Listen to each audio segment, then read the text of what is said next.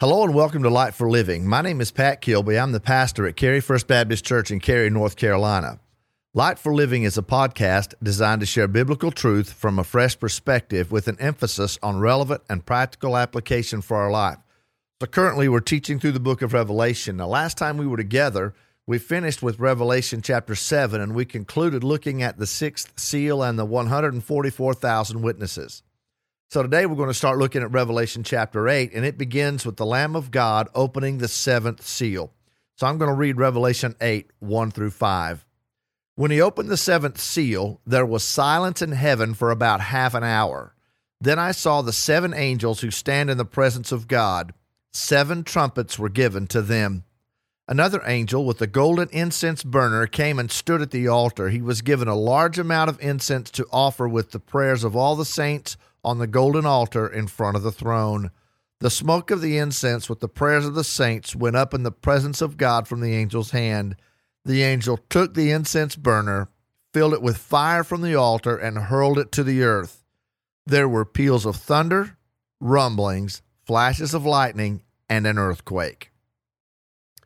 So up to this point, Jesus, the Lamb of God, he has taken the scroll from the right hand of the one seated on the throne. So when the Lamb, who is Jesus, begins to break the seals on the scroll, once again, the scroll is the title deed of God to all of God's creation. Jesus is literally beginning to redeem the earth back to himself, and he's unleashing the judgment of God upon the earth. So I want to go back just a little bit, so in review, so that we can understand where we are in Revelation chapter 8. So in Revelation 6, we have the first 6 seals. The first 4 seals that are broken will happen in the first half of the tribulation. The first 4 seals are also known as the 4 horsemen of the apocalypse. The events described by the 4 horsemen of the apocalypse. Now, I just need to stop here for a second. These events in the first 4 seals, they are intense days of severe judgment upon the earth. These events are dreadful days of horror, dreadful days of shock. They are devastating days of devastation, and days of intense suffering and death. But I want you to get this. It is nothing compared to the 7th seal and the 14 judgments that are going to be unleashed on the world at that time. So as we begin to look at Revelation chapter 8, we're going to see the things that set up the 7th seal, the breaking of the 7th seal, and the unleashing of the 7 trumpet judgments and the 7 bowl judgments. So where these first 4 judgments are harsh, severe, devastating, and intense, I can't tell you, and I can't put into words what the 7th seal is going to be looking like, and we'll see that as we move our way through Revelation chapter 8. But the 4 horsemen of the apocalypse are, number 1, the rider on the white horse, and that represents a brief time of conquering peace. Some scholars say it's a false peace, but that's how the Antichrist literally ushers in to prominence. He offers a false conquering peace. He's the rider on the white horse, and he has a bow but no arrows. This signifies he's going to create peace without war. The second rider is on a fiery red horse, and this represents a time of war. So following this time of peace will come a time of war. Following a time of war will be the black horse with the scales. It represents famine and starvation. Then the last rider, the 4th rider, is the rider on the pale green horse. It represents death, and Hades follows right behind. And literally, he is given permission to kill 1/4 of the earth's population. So this is happening in the first part of the tribulation. Once again, this is the 3rd time I've said it. These days are intense. They are severe judgment upon the earth. They are dreadful days of horror, shock, devastation. Once again, intense suffering and death. It's bad, the first part of the tribulation, but it gets worse in the 6th seal and even worse in the 7th seal. So we get to the 5th seal. it represents the prayers of the martyrs. It represents the prayers of the saints who've been slaughtered in the tribulation. They've been slaughtered for their faith in Jesus Christ. The fifth seal also represents the vengeance of God upon the wicked who martyred the saints of God. So literally, the saints of God are under the altar. They're in white robes, which signifies they are now in their perfected state, but they are praying, how long till you venge us, or how long until we see your vengeance, O God? So the fifth seal leads to the beginning of the Great Tribulation. So the 7-year period, known as the tribulation, is divided in 2 3.5-year periods. The events that occur in the first half of the tribulation are horrific, as I've already said, and hard to imagine. But when the Great Tribulation begins, things start to get increasingly worse and even more hard to imagine. The events of the sixth seal describe the wrath of God being poured out on the earth to avenge the blood of those martyred in the tribulation. Let me say that again. The events of the sixth seal, they describe the wrath of God being poured out on the earth to avenge the blood of those that we saw in the fifth seal, those who had been martyred, and they had been praying to God, how long until you avenge us? So the events described in the sixth seal, once again, I'm using words that are seeming to me becoming ordinary, but the events are once again horrific and very hard to imagine. In the sixth seal, God is literally going to violently shake the universe, and his wrath will be poured out on the sinful and unbelieving world.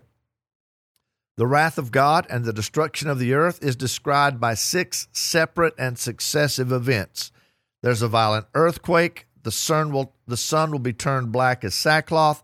The moon will become like blood. The stars of heaven, they fell to the earth. The sky was rolled up like a scroll, and every mountain and island was moved from its place.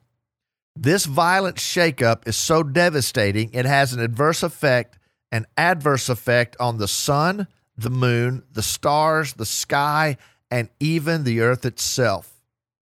So when Jesus rips open the sixth seal, the proud, the arrogant, the rebellious, they will experience the overwhelming presence, power, and judgment of God, so much so the scripture says they will not be able to stand. So those who have persecuted the saints, when they experience this, it's going to be a time of shock and awe, and they're not going to be able to stand. They're going to be praying for the mountains and rocks to fall on them. So we move from Revelation 6 to Revelation chapter 7. This reveals the 144,000 Jewish men, 12,000 from each tribe, who are sealed and set apart to witness during the tribulation. Then once we go from Revelation 7, we are now at Revelation chapter 8. And Revelation chapter 8, as I've already read, this begins the seventh seal. So the seventh seal is ripped open by Jesus, and it represents the end is near, the end is coming. The seventh seal also represents the day of the Lord. The day of the Lord is a period near the end of the Great Tribulation that signifies divine apocalyptic judgment at the end of the world. 2 Peter 3:8-10 says this: Dear friends, don't overlook this one fact. With the Lord, one day is like 1,000 years, and 1,000 years like one day. The Lord does not delay his promise, as some understand delay, but is patient with you, not wanting any to perish, but all to come to repentance. Verse 10, Peter says, But the day of the Lord will come like a thief. On that day, the heavens will pass away with a loud noise, the elements will burn and be dissolved, and the earth and the works on it will be disclosed. So we learn that the seventh seal, as we get through it, as we walk through it over the next couple of weeks, is very complex and deeply troubling. The seventh seal is the final judgment of God upon the earth. The seventh seal contains 14 judgments that are more severe than any of the former judgments. Now, for me, that's really hard to imagine. I mean, in Revelation 6, God shakes up the entire universe, and the whole world is laid to waste. And in all of this, that seems bad enough, and the people can't even stand when this happens. Then we get to the seventh seal, and things even more severe happen. I am so glad that Jesus died to save me from my sin, and I'm so glad that I've accepted his gift by grace through faith. I won't be here. I'll be in the presence of God, and anyone who has accepted the gift of God through Jesus Christ by grace through faith, we will not be here. But for everyone who rejects Christ, the time of tribulation is going to be a very, very difficult time. So during this seventh seal, when Jesus rips open this seal, he reveals there are 7 trumpet judgments and 7 bowl judgments. Now, before we get to the trumpet judgments and the bowl judgments, we need to look at how the seventh seal, what really happens when the seal is broken. First of all, the Bible says there was silence in heaven for about half an hour. Literally, this is when the seventh seal is ripped open, there will be complete silence in heaven for about half an hour. More than likely, this is a literal half an hour of silence. It's hard to imagine complete silence in heaven, but there's no one worshiping, no one singing, no one speaking, no one praying, complete silence. I remember growing up, we lived in a house right next to the church, and right across the road was a cemetery. And I remember one day going to sleep, just taking a nap, and I woke up and there was no one in our house. I walked outside and it was dark and ominous looking, and I looked down the road. We lived off Highway 276 between Waynesville and Canton, and no one was coming or going up and down the road. And it was so eerie and so quiet. I began to wonder and began to think, wow, has Jesus come and I've been left behind? It was so eerie. And so it wasn't long that cars started to pass, and it wasn't long that my mom and dad came back and everything was fine. But I'm going to tell you, before the 7 judgments of the trumpet and before the 7 bowl judgments, there's going to be a time of silence, and it will be eerie. It will be something that, we've really never experienced before. We have noise all over. There's birds singing and crickets chirping and cars going up and down the road, but there's going to be a time for about half an hour, complete silence. This silence is literally the calm before the storm. This silence is literally signaling to those who are alive at this time, the end is near. This silence in heaven is the result of the awe, shock, and horror of what is about to come. So there's silence in heaven for about half an hour before the last 14 judgments are unleashed upon the earth. John then saw 7 angels who were given 7 trumpets. Another angel with a golden incense burner came and stood at the altar. This other angel was given incense to offer with the prayers of all the saints. So these are the saints that are under the altar. So this angel, this 8th angel, is given incense to offer with the prayers of all the saints, and the incense and the prayers of all the saints went up to God. So this is an Old Testament reference to the incense burner. They would put incense, and this fragrance would go up into the air. So this incense and the prayers are going to be offered up to God from the altar. So this angel with the golden incense burner came, stood at the altar. He offers the incense with the prayers of all the saints, and they go up to God. Then the angel will take the incense burner and he will hurl it to the earth. In this incense burner, there are coals of fire. When he hurls this incense burner to the earth, there were rumblings of thunder, flashes of lightning, and an earthquake. This is the final event in heaven before the trumpet judgments begin. The smoke rising from the burnt incense represents the prayers of the saints of God. The angel fills the incense burner with fire from the altar, hurls it to the earth. The altar represents the sacrifice for sinners, and fire represents judgment. You see, Jesus, the Lamb of God, gave himself as a sacrifice on the cross for the sins of everyone in the world. Every person who's accepted the atonement of Jesus Christ on the cross is saved from the wrath of God to come. I'm so glad I have salvation in Christ alone. Romans chapter 8, verse 1 says this, "There is therefore now no condemnation for those who are in Christ Jesus."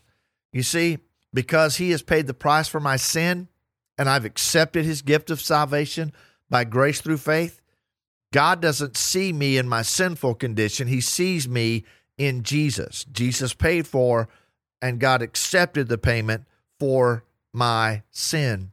Revelation 8:5, it reveals the judgment of God upon those who have rejected Jesus and his sacrifice on the cross. So those of you who know Christ, rejoice and thank him. You will not be here. That's why we need to pray, and that's why we need to share and witness and live as an example. Because if people don't come to faith in Christ, if they're alive when Christ comes back, they are going to be alive during this time period. The judgments of God during the tribulation are a solemn warning to everyone who hardens their hearts against the Savior. Revelation 8:5, once again, it reveals the judgment of God upon those who reject Jesus and his sacrifice on the cross. Proverbs 29:1 says, "One who becomes stiff-necked after many reprimands will be shattered instantly beyond recovery." There are going to be those who live their life and they reject Christ. Well, when they stand before him, it'll be too late, and it'll be beyond recovery. Hebrews 3:15 says this, "Today, if you hear his voice, do not harden your hearts as in the rebellion." Listen, if you're listening to this, or you know someone that needs to listen to this, just pray for them and remind them. When you hear God's voice, don't harden your heart. Don't be rebellious. Don't be stiff-necked. Hear the voice of God. Respond in obedience. Accept Jesus now. Today is the day of salvation. Revelation chapter 8 begins with this idea. The storm is coming. The storm is coming. Knowing that this day of wrath and judgment is coming, knowing that the day of the Lord is coming, every person would do well to heed the words of Isaiah chapter 55, verses 6 and 7. "Seek the Lord while he may be found. Call to him while he is near. Let the wicked one abandon his way and the sinful one his thoughts. Let him return to the Lord so he may have compassion on him and to our God, for he will freely forgive." If you know someone that doesn't know Christ, pray for them. Pray for them by name. Pray for them every time God puts them on your mind. Pray for them. Speak to them. And as you pray for them and speak to them, the Spirit will draw them. And at some point, they need to make a choice. But the storm is coming. The storm is coming. And we need to seek the Lord while he may be found. So next week, we'll continue looking at Revelation chapter 8. We'll begin to examine the 7 bowl judgments. So continue to pray for me. I'm praying for you. I want to thank you for listening to the podcast this week, and I want to encourage you to continue listening. I also want to encourage you to invite your family members, your friends, neighbors, your coworkers, and acquaintances to join us as we continue to study the book of Revelation. I hope you have a great week, and thanks for joining us today on Light for Living.